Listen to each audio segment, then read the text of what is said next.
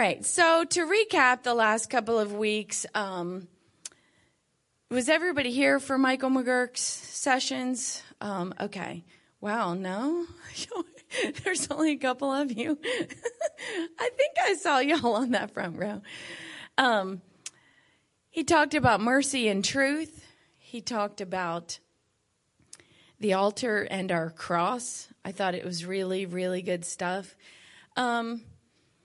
So I'm going to recap some of that, and then I'm going to move into our topic. But let me ask you a question, all right? This is a legitimate question, and I expect an answer. This is not just throwing it out there rhetorically. What is one thing that you can be sure of in life?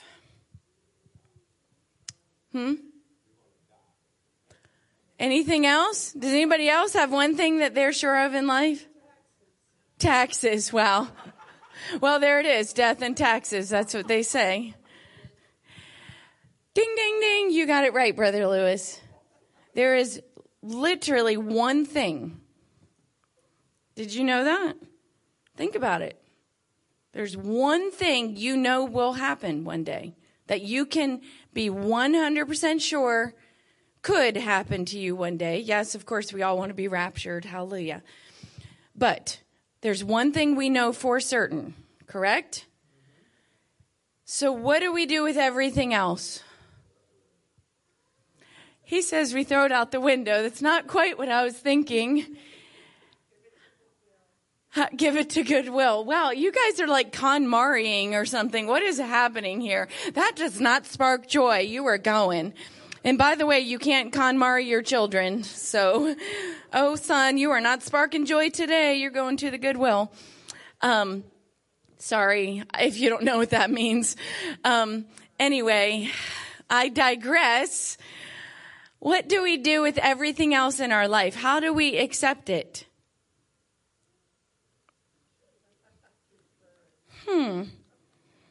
Pastor? What do we need to have to accept everything else? If we can only be sure of death, how can we attempt to be sure of everything else? Of God, of the Word of God. Bingo. Faith.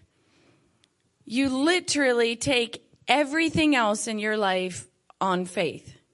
That's how you process. Believe it or not. You know, I love a pastor was preaching a couple weeks ago about trust.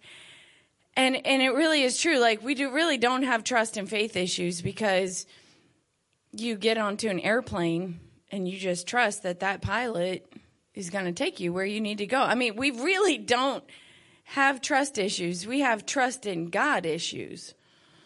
And we have trust in other people issues too. But it's very similar, though. Faith is very similar to that. So faith is a huge component to overcoming hurt. So I'm going to explain what that means. If you think about these last few weeks, we've learned different ways to overcome it. Hopefully something has stuck with you and you've kind of grabbed a hold of that. Like I said from the beginning, I think that people process things differently. So one thing might really stand out to you as a way to overcome more than another thing for another person. I think there's various ways to go through this journey. But I think that faith is quite possibly the most important way to overcome. And I'm going to explain what I mean. So to overcome hurts, you need to forgive the person who wounded you. We learned about that. Here's our recap. We learned we need forgiveness. We've got to forgive the person who wounded you. You need to have mercy towards the person who wounded you. We learned about that. We need to stop running from our pain. Learned about that last week. We learned about accepting our cross, that sometimes our cross, that we're put on that cross from another person, by another person, and we don't need to run from that pain. You know, I don't know if anybody's ever heard this before, but your wisdom teeth, they're technically called wisdom teeth because you get them in your wiser years. That's debatable. I'm not sure I've met a wise 17-year-old. I'm just saying. He's not in here, so I can say that.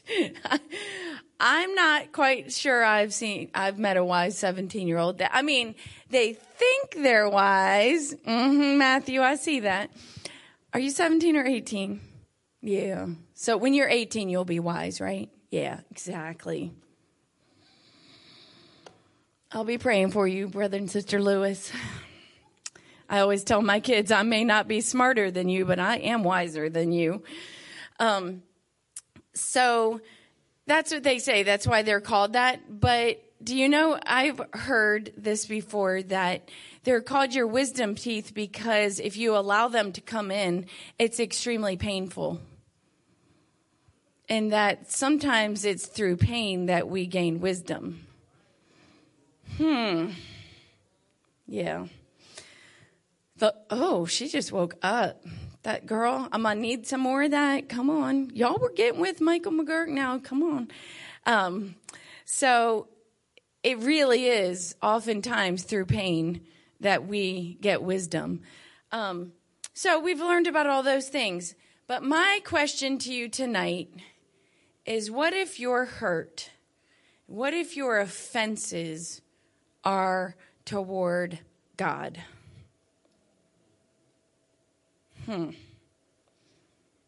Can I forgive God? I think most of you would probably say yes, because if you really think about forgiveness, if forgiveness, according to what I taught a few weeks ago, is really not truly about what the other person has done or not done to you, that forgiveness is really about setting yourself free, then perhaps I would say you can forgive God, quote unquote. If it sort of is a feeling that you have that you are sort of letting God off the hook, you know. But what I'm going to propose to you tonight is that God is not and cannot be accused of any wrongdoing in our life. And the idea of forgiving God, it's an interesting thought, because of course we can't forgive sins. That's not in our power. We can't do that. So the idea of forgiving God, who has all power and who is the only one who can forgive sins, sounds kind of off. Like, how can we do that?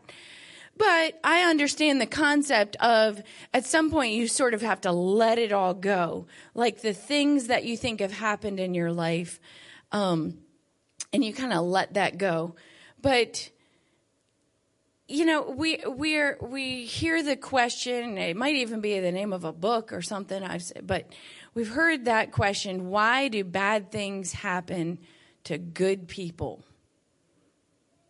Why do bad things happen to good people? I want to propose to you that is just a flawed question. So let's just take apart the one part. Why do bad things happen to what kind of people? Good people. And what does that Bible of yours say? There's none good. No, not one. Now, can we do good things? Sure. We are capable of having good actions. We are capable, but in and of ourselves, we are not good. God is the only truly good, and I'll say person here just for the sake of, the argument. He is truly the only good person that you will ever know. All right? So I'm setting a few premises here to walk you through this. I'm going to propose that further that's a flawed question, because did you know that you can get to the place where you don't even look at the things in your life as bad things? How is that possible? How is that even possible to change your perspective so much about God and his goodness. God is good. God is right. God is just. So to actually ask that question, then why do bad things happen to me? Good person, good Angie over here. How can those bad things happen? It's an interesting concept. Ultimately, the way that we overcome hurt that was allowed by God, and we know that hurt comes into our life allowed by God. Does anybody know the ultimate way to get over that hurt? I'm just having a big group session tonight. You guys are like, you're not too sure how you feel about this. You'd rather have Michael up here preaching. Yeah. Absolutely. Sister Krieger just said it, repentance. Because ultimately what you're doing is accusing God that he did something bad in your life.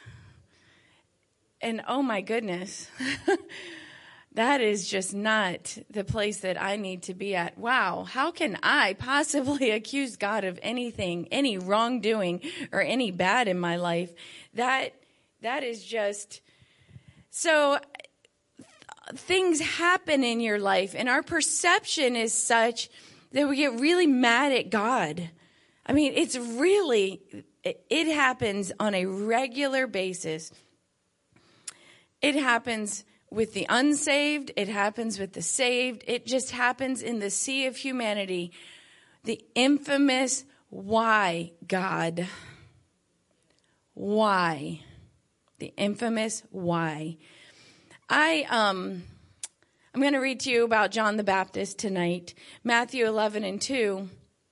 Now, John the Baptist, of course we know, was the one who preached and prepared the way for the Messiah, correct? We also know that he's actually Jesus' cousin, right? Does everybody know that? And so John the Baptist finds himself, he's very similar in age to Jesus, and he finds himself being thrown into prison. And here we find John. Now, when John had heard in the prison the works of Christ, he sent two of his disciples and said unto him, he sent two of his disciples to Jesus. And they said unto him, Art thou he that should come, or do we look for another? So here John is sitting in prison, and he sends his disciples to go ask Jesus, Are you actually the Messiah? Because I am definitely not sure about that right now. And Jesus answered them and says, Go show John again that those things which you do hear and see. The blind receive their sight, the lame walk, the lepers are cleansed, the deaf hear, the dead are raised up, the poor have the gospel preached to them. And here's the key if you want to change your perception. And blessed is he whosoever shall not be offended in me.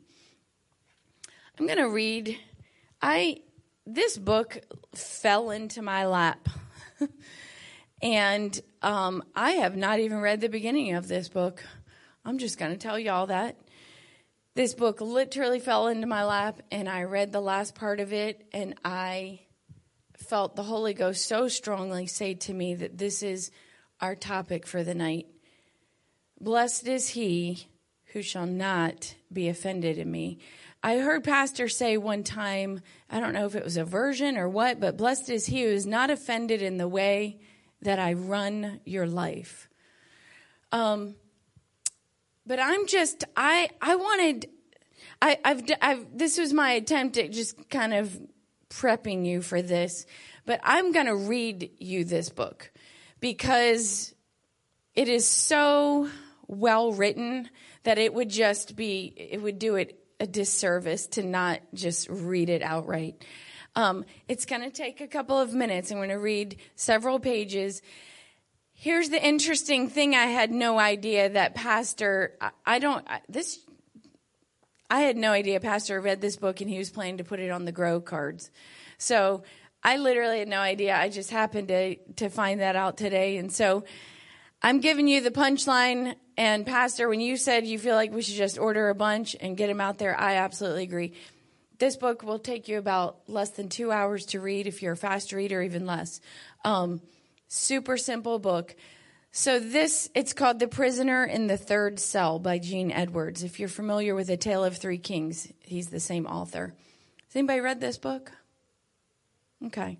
So I am basically reading you the punchline, but that's okay. So when you get the book, I want you to start from the beginning and go ahead and read it all through.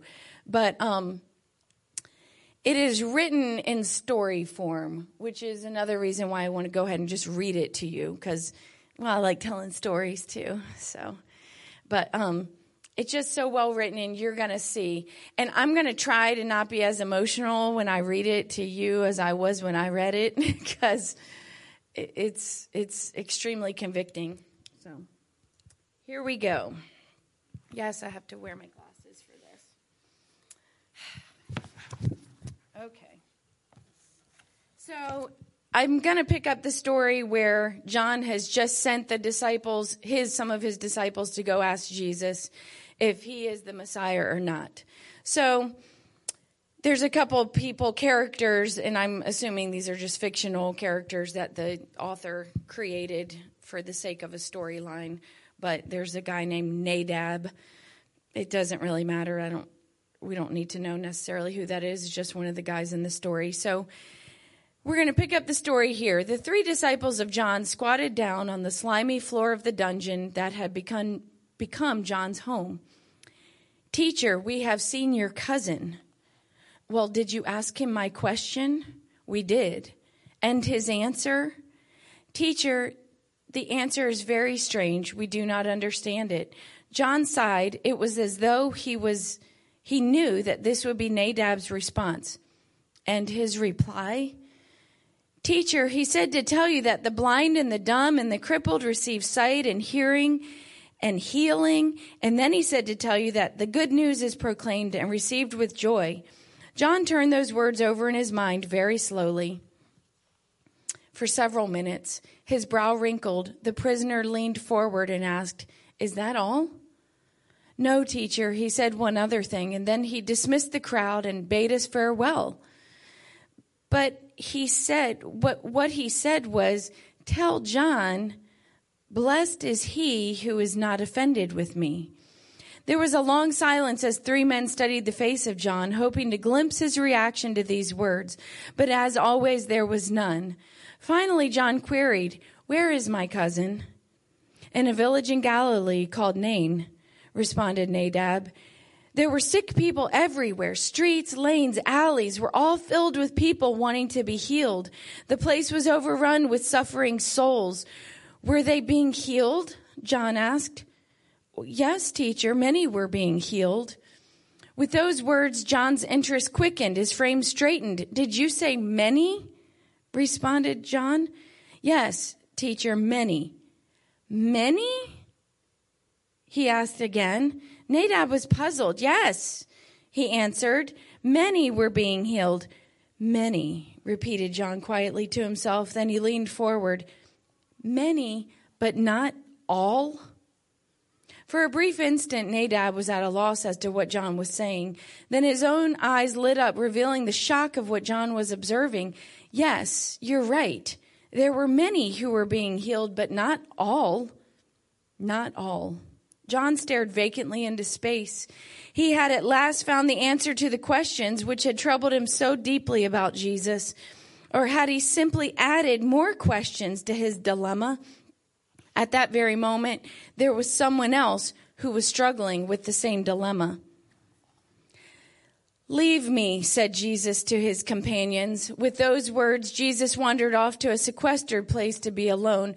Never before in all his 31 years, nor in all his pre-existence in eternity, had he ever longed so intensely to answer the cry and the question of someone struggling to understand the mysterious ways of his God. If ever there was a time for him to give a clear answer, if ever there was a person to whom he should speak clearly, surely the time was now, and the person was John.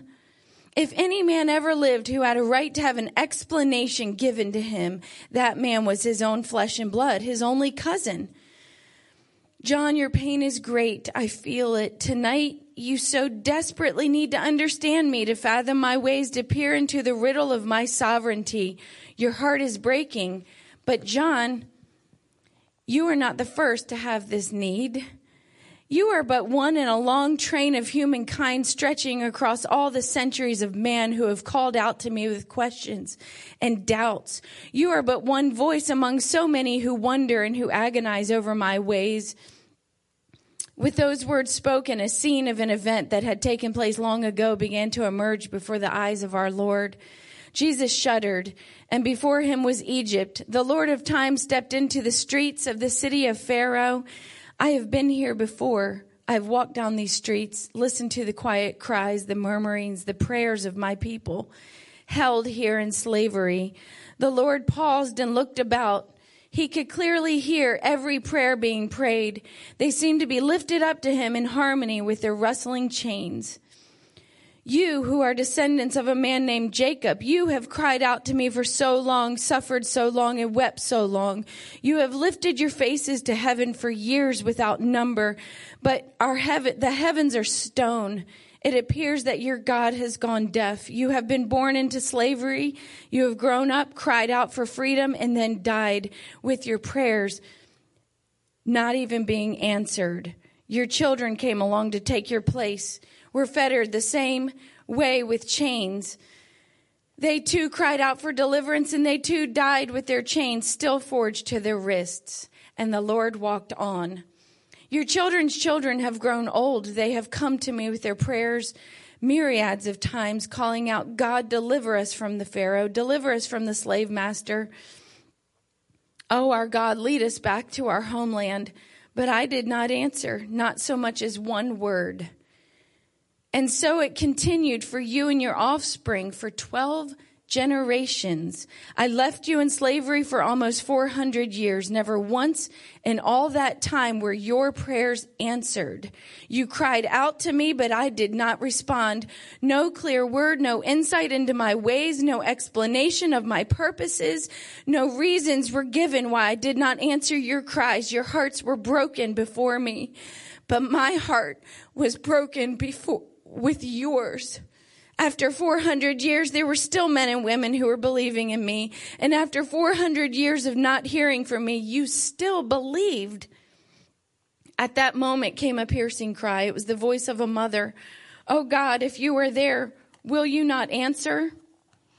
Tomorrow, this beautiful child will be taken from my arms forever. He will be shackled, enslaved, and forever doomed to make bricks beside the Nile. I will die, never to see my child again. He will grow old and die in chains that are forged upon his wrists.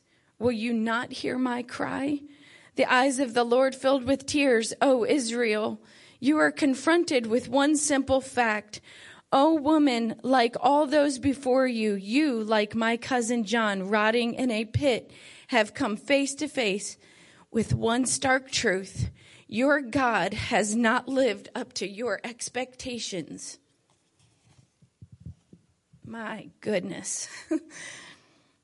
I don't know if I'm the only one feeling the Holy Ghost, but the scene changed, and one more time the place was Egypt. It was so many years into the future, and on this occasion the Lord of time stepped into an unfolding drama that was a scene not of slavery but of death. Women were frantically running down the streets with Egyptian soldiers in pursuit. Every newborn Hebrew male child would be slain that day. That is, all but one. The one lone survivor would grow up to save Israel from Egypt. But these panic-stricken mothers did not know this. They would live out their entire lives without even one of them knowing that 80 years hence God would avenge the death of their children and set Israel free. My God, they do not know, he sighed. They will know, but they will not know here on this earth. All they will ever know in this lifetime is that I did not come to them in their hour of greatest need. My God. Today they, like all others, have met a God that they do not understand. I don't know if this book is for one person tonight, or if it was just for me.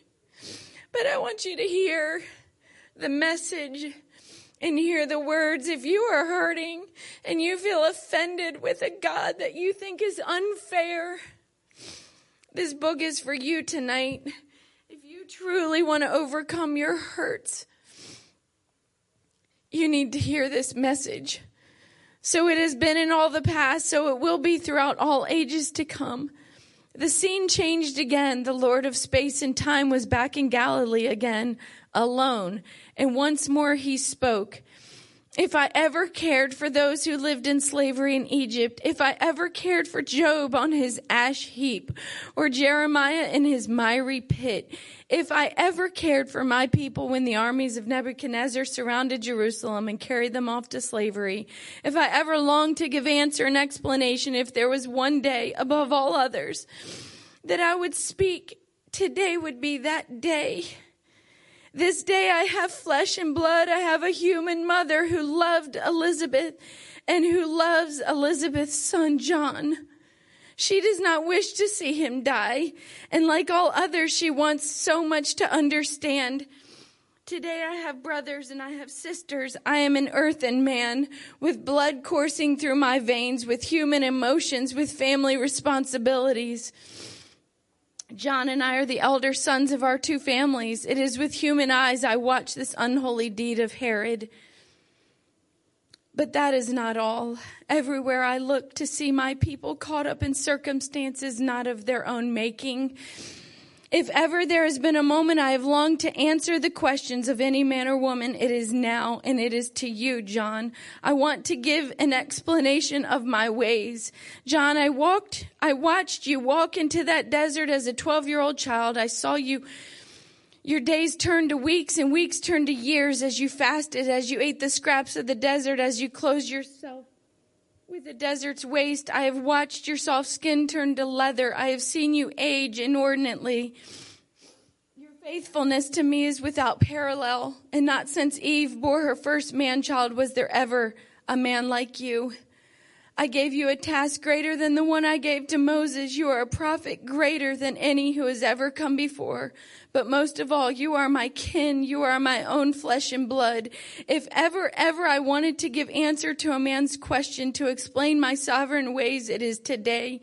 Yet I have been to you, as to all others, a Lord not fully understood, a God who rarely makes clearly exactly what he is doing in the life of one of his children. I'm almost done. As day dawned in the village of Nain, the multitude that had gathered there the night before received an unbearable shock.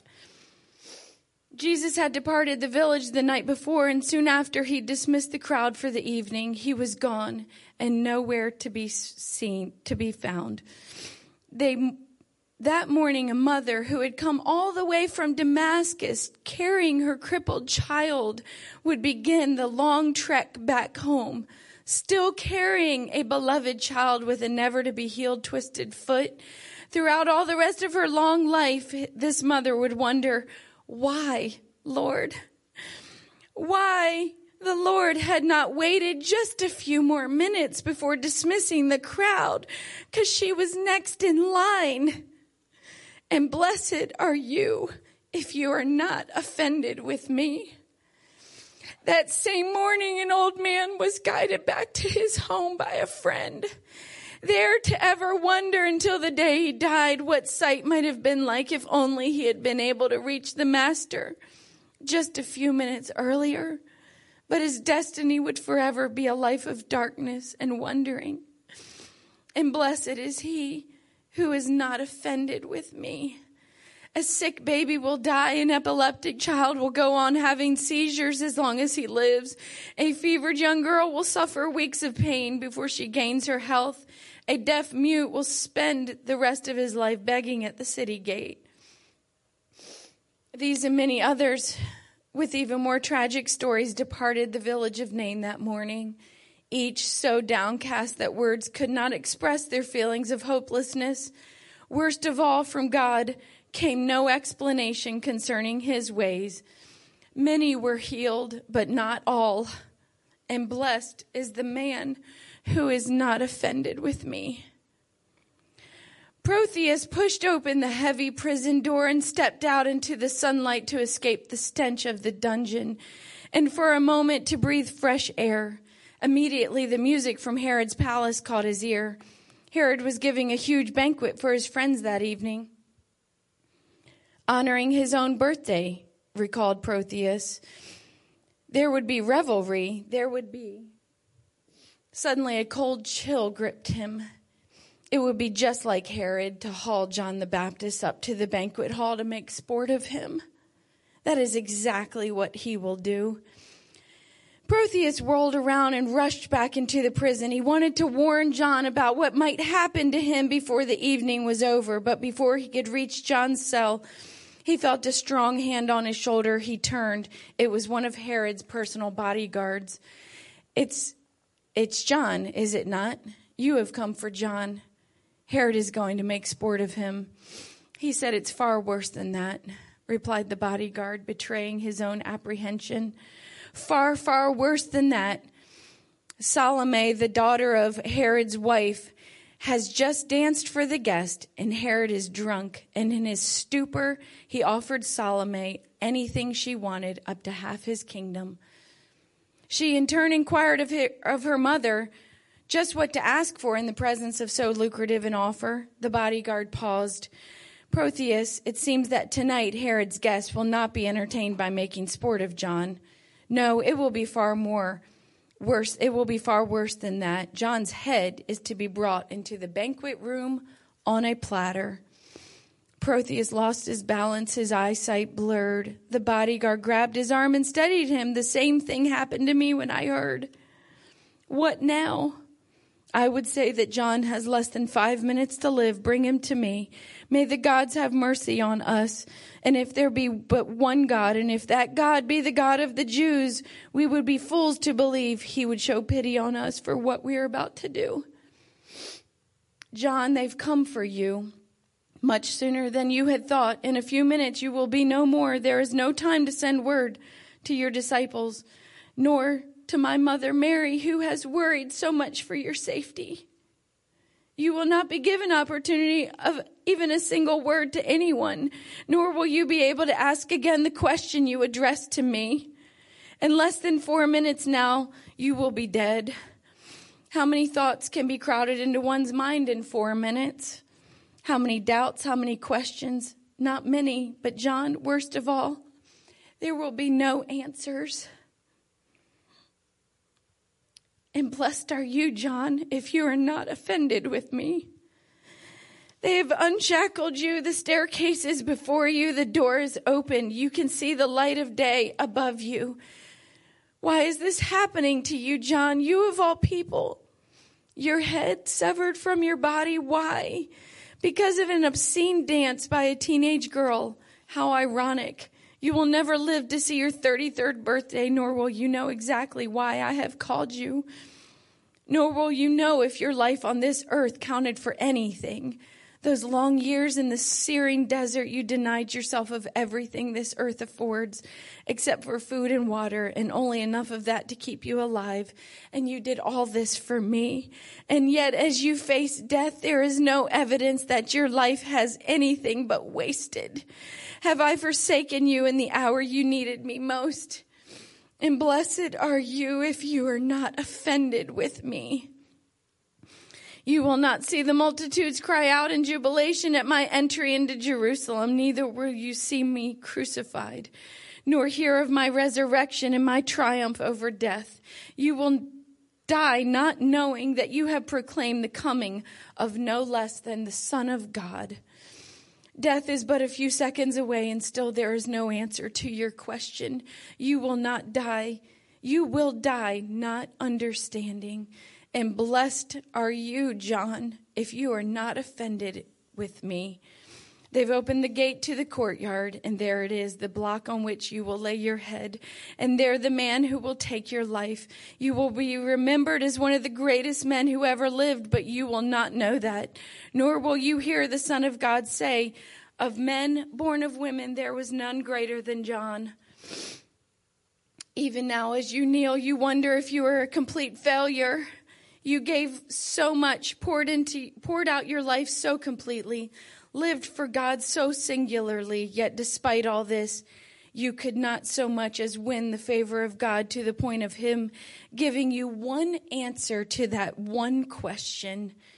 It was, after all, the only request you ever made.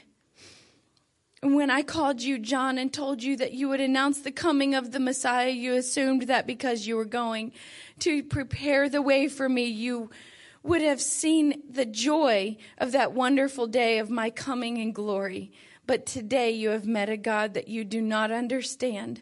Such is the mystery of my sovereignty. Such are my ways in every generation. No man has ever understood me, not fully. No man ever will. I will always be something other than what men expect me to be. I will work out my will in ways different from what men foresee. The guard has shifted his weight. The blade is raised above you. Death stands beside you. Die, my brother John, in the presence of a God who did not live up to your expectations. And blessed are you if you are not offended in me. I can't really see y'all's faces through my glasses. I don't know if you're hanging with me or not. Shall we scorn what God has revealed? Shall we scorn that God has revealed so little concerning his ways, or rejoice that he has revealed so much? A day like that which awaited John awaits us all. It is unavoidable because every believer imagines his God to be a certain way and is quite sure that his Lord will do certain things under certain conditions. But your Lord is never quite what you imagined him to be. You have now come face to face with a God whom you do not fully understand. You have met a God who has not lived up to your expectations. Every believer must come to grips with a God who did not do things quite the way it was expected. You're going to get to know your Lord by faith, or you will not know him at all. Faith in him and trust that is in him and not in his ways. My God. Do you realize the power in that? We have faith and trust in him, not in his ways, in him. His ways are so much higher than our ways. I'm reading to somebody tonight who is struggling with faith in a God who can do bad things. I'm challenging you tonight to change your perspective that God does not do bad things. That he is so good. The only thing that comes from his hand is good in your life. And the only thing that needs to change in your life is your perspective. Trusting and having faith in a God that you do not understand. Today you are resentful of those who so callously hurt you. But are you really? No, not really. You're not hurt by those people. The truth is you are angry with God because ultimately you are not dealing with men. You are dealing with the sovereign hand of your Lord. Behind all events, behind all things, there is always his sovereign hand. The question is not, why is God doing this? Why is he like this? The question is not, why does he not answer me? The question is not, I need him desperately. Why does he not come to my rescue? The question is not, why did God allow this tragedy to happen to me? Why did it happen to my children, to my wife, to my husband, to my family? Nor is the question, why does God allow injustices? The question before the house is this: will you follow a God you do not understand? Will you follow a God who does not live up to your expectations?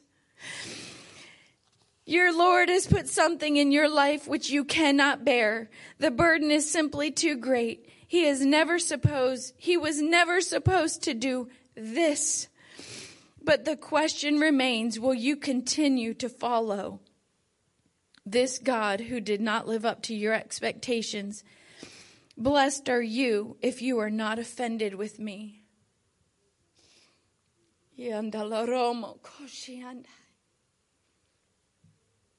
Oh, God, forgive us.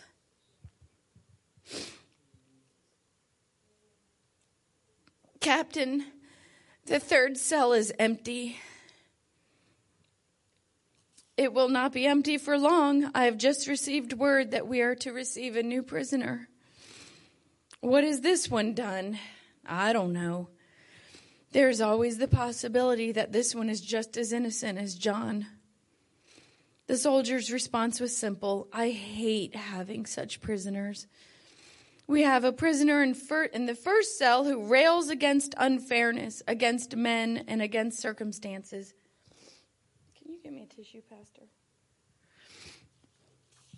We have a prisoner in the second cell who's hostile toward God because of what God has done to him. Well, the new prisoner has arrived, called a voice at the head of the stairs. Take the rope, said Protheus to the guard. Lower the prisoner into the miry pit. I'm sorry, I'm trying not to do that in the mic. Who is this prisoner? Who is this one who will now be imprisoned in the third cell? What name will be inscribed behind the cell door? One thing is certain. It was inevitable that this person be sent here. It's inevitable.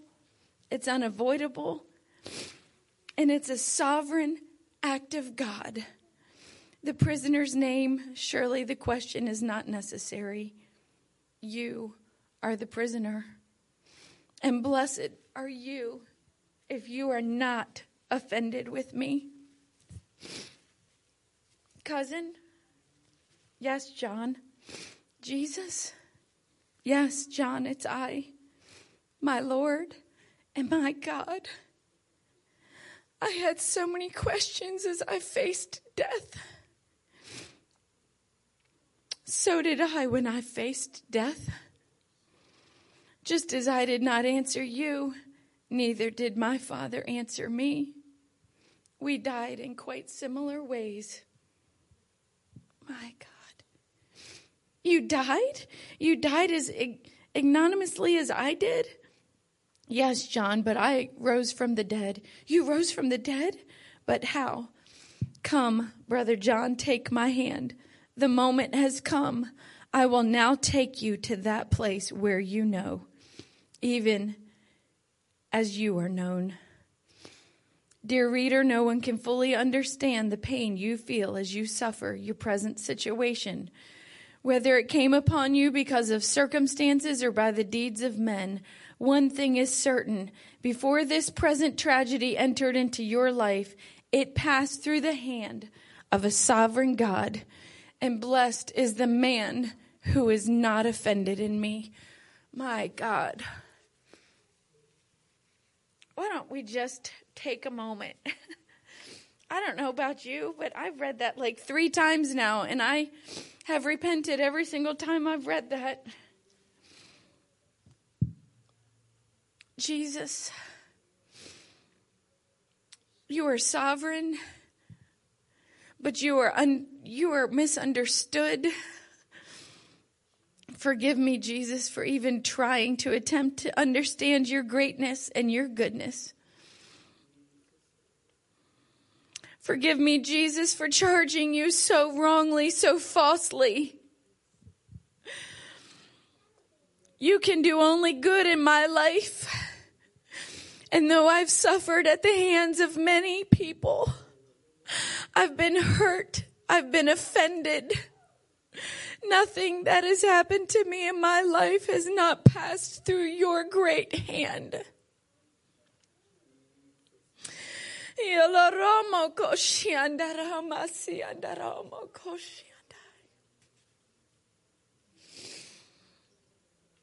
Forgive me, Jesus. Forgive me, Jesus. God, I want to overcome. I want to be an overcomer. And you're showing us tonight how to do it. You're showing us how to overcome by changing our perception of you, by serving you no matter what, by following you, God, even when you do not meet my expectations. I will follow you anywhere. I will trust you and your goodness. Thank you, Jesus. Thank you, Jesus. Thank you, Jesus. Yaloromo koshi andarama sandai. Yandaloromo koshi andarama siandaramo koshi andai. Thank you, Jesus.